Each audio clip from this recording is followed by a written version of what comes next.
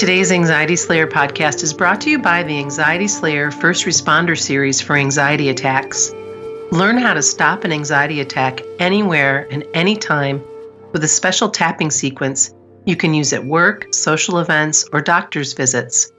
We will show you exactly how to use this powerful technique to feel calm again in just a couple of minutes. You'll also get extra support for calming anxiety when it wakes you at night, how to feel safe again if you've had an anxiety attack away from home, stopping the fear of an anxiety attack, and a guided self-compassion and calming session you can use to help you rest on challenging days. Make 2019 the year you slay your anxiety attacks with our step-by-step course for stopping anxiety and reclaiming your life. Enroll today and save $20 for a limited time at anxietyslayer.com. Welcome back to Anxiety Slayer. I'm Shan Vanderleek here with my wonderful friend and co-host Ananga Sivyer. Hello, Ananga. Hey, Shan. Today we're answering a question from a listener who feels she's lost herself to anxiety and just wants to feel like her old self again. I'm glad we're talking about this because this comes up quite a bit within our groups, and we've received many, many emails over the years saying, I just want to be me again. Yeah, anxiety can very easily feel like something that's taken a lot away from us, and we fear missing out with social events and our relationships or sometimes career. It really can eat into all areas of our life. And when anxiety takes over our mind, it pulls our attention to what we feel we lack or we've lost. And one healing practice that's really helpful when we feel this way is to write in a journal all of the sweetness that remains in us, the good parts of us that anxiety hasn't eclipsed, a gratitude practice where we can take inventory of our courage, humour, compassion, all the good stuff that really is still there, even though it may feel like it isn't, the things we can still do, and the ways we still do show up for our loved ones. I love the idea of taking an inventory and writing it down, because then it's proof.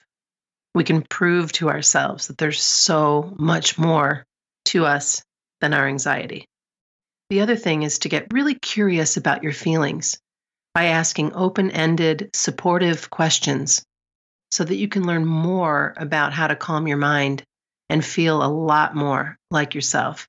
Questions can help you uncover so much. For instance, what specifically are you not feeling that you miss? Or what does it mean to feel more like you?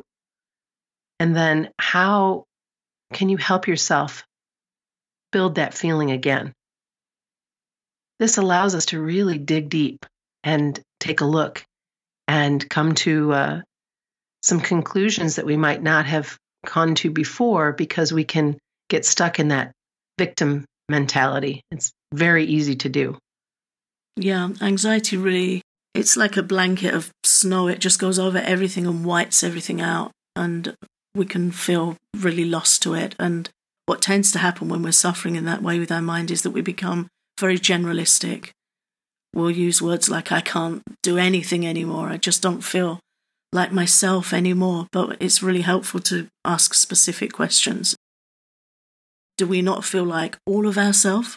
When we say, I don't feel like myself anymore, it's a very entire statement. So it's good to go looking for the bits that still do feel like us, and especially the bits that we appreciate in us. And then from there, we can look at the bits we want to grow and we want to nurture and appreciate and develop further. So anxiety really becomes very generalistic in our minds if we let it, and it will swamp everything. So good to just have an unearthing practice, an appreciation practice, and maybe try and see yourself through the eyes of a close friend also who really appreciates you.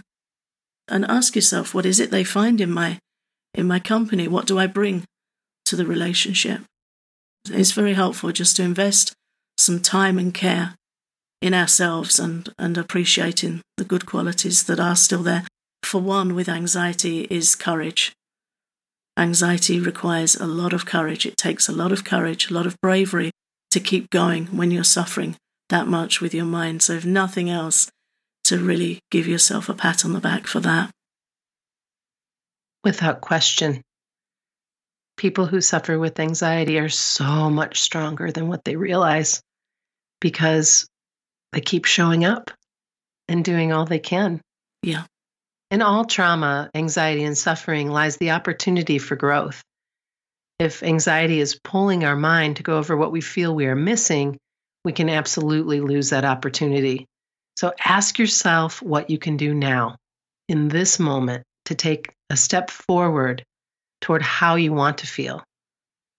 Perhaps a walk outside or listening to some of your favorite music. Or you might want to reach out to an old friend to share some laughs about old times. Anxiety will tell us otherwise, but we really do get to choose how we feel. And we might need some support or to gather some inspiration, but it's important to remember that we all have the ability to choose. Yeah, choice is something to always hold close and treasure and explore. I've been sharing with you, Shan, that I've been reading a wonderful book about choice these last couple of weeks by Dr. Edith Eger, who's a survivor of Auschwitz and a very highly commended psychiatrist who's still practicing in the United States at 92 years of age. And there's so many wonderful inspirations in her book. And one statement that she repeats a lot, and when you hear her speaking, you can listen to her speaking on TED Talks and YouTube. And she says repeatedly, don't ask why me, ask what now. And one of the tricks of anxiety is to lock us into a victim mindset where we feel stuck in that awful experience and we tend to fixate on everything we don't want. We might resent or hate our anxiety. It's something we hear often, that anxiety sufferers hate their anxiety. We might fear that we're missing out on life and feel unhappy about that. But all that energy of resentment and resistance, it lives inside us. It gets stuck inside us. And it's harmful to us, and it adds to our suffering. So instead of going to the question of objection about what's happening, I don't like what's happening to me, taking that advice from Dr. Eger of asking, what now? It's understood we don't like it, we don't like how it feels, but to move to, what can I do about it? What's next? So instead, we can ask, how do I want to feel? And start taking steps to find and feel what we want to experience. We can ask ourselves, how do I want to feel today? And how can I help myself feel more like I feel is me? And how can I take steps towards that? Always looking at the present moment and a step towards the future rather than letting anxiety hold us down and hold us back. Well said.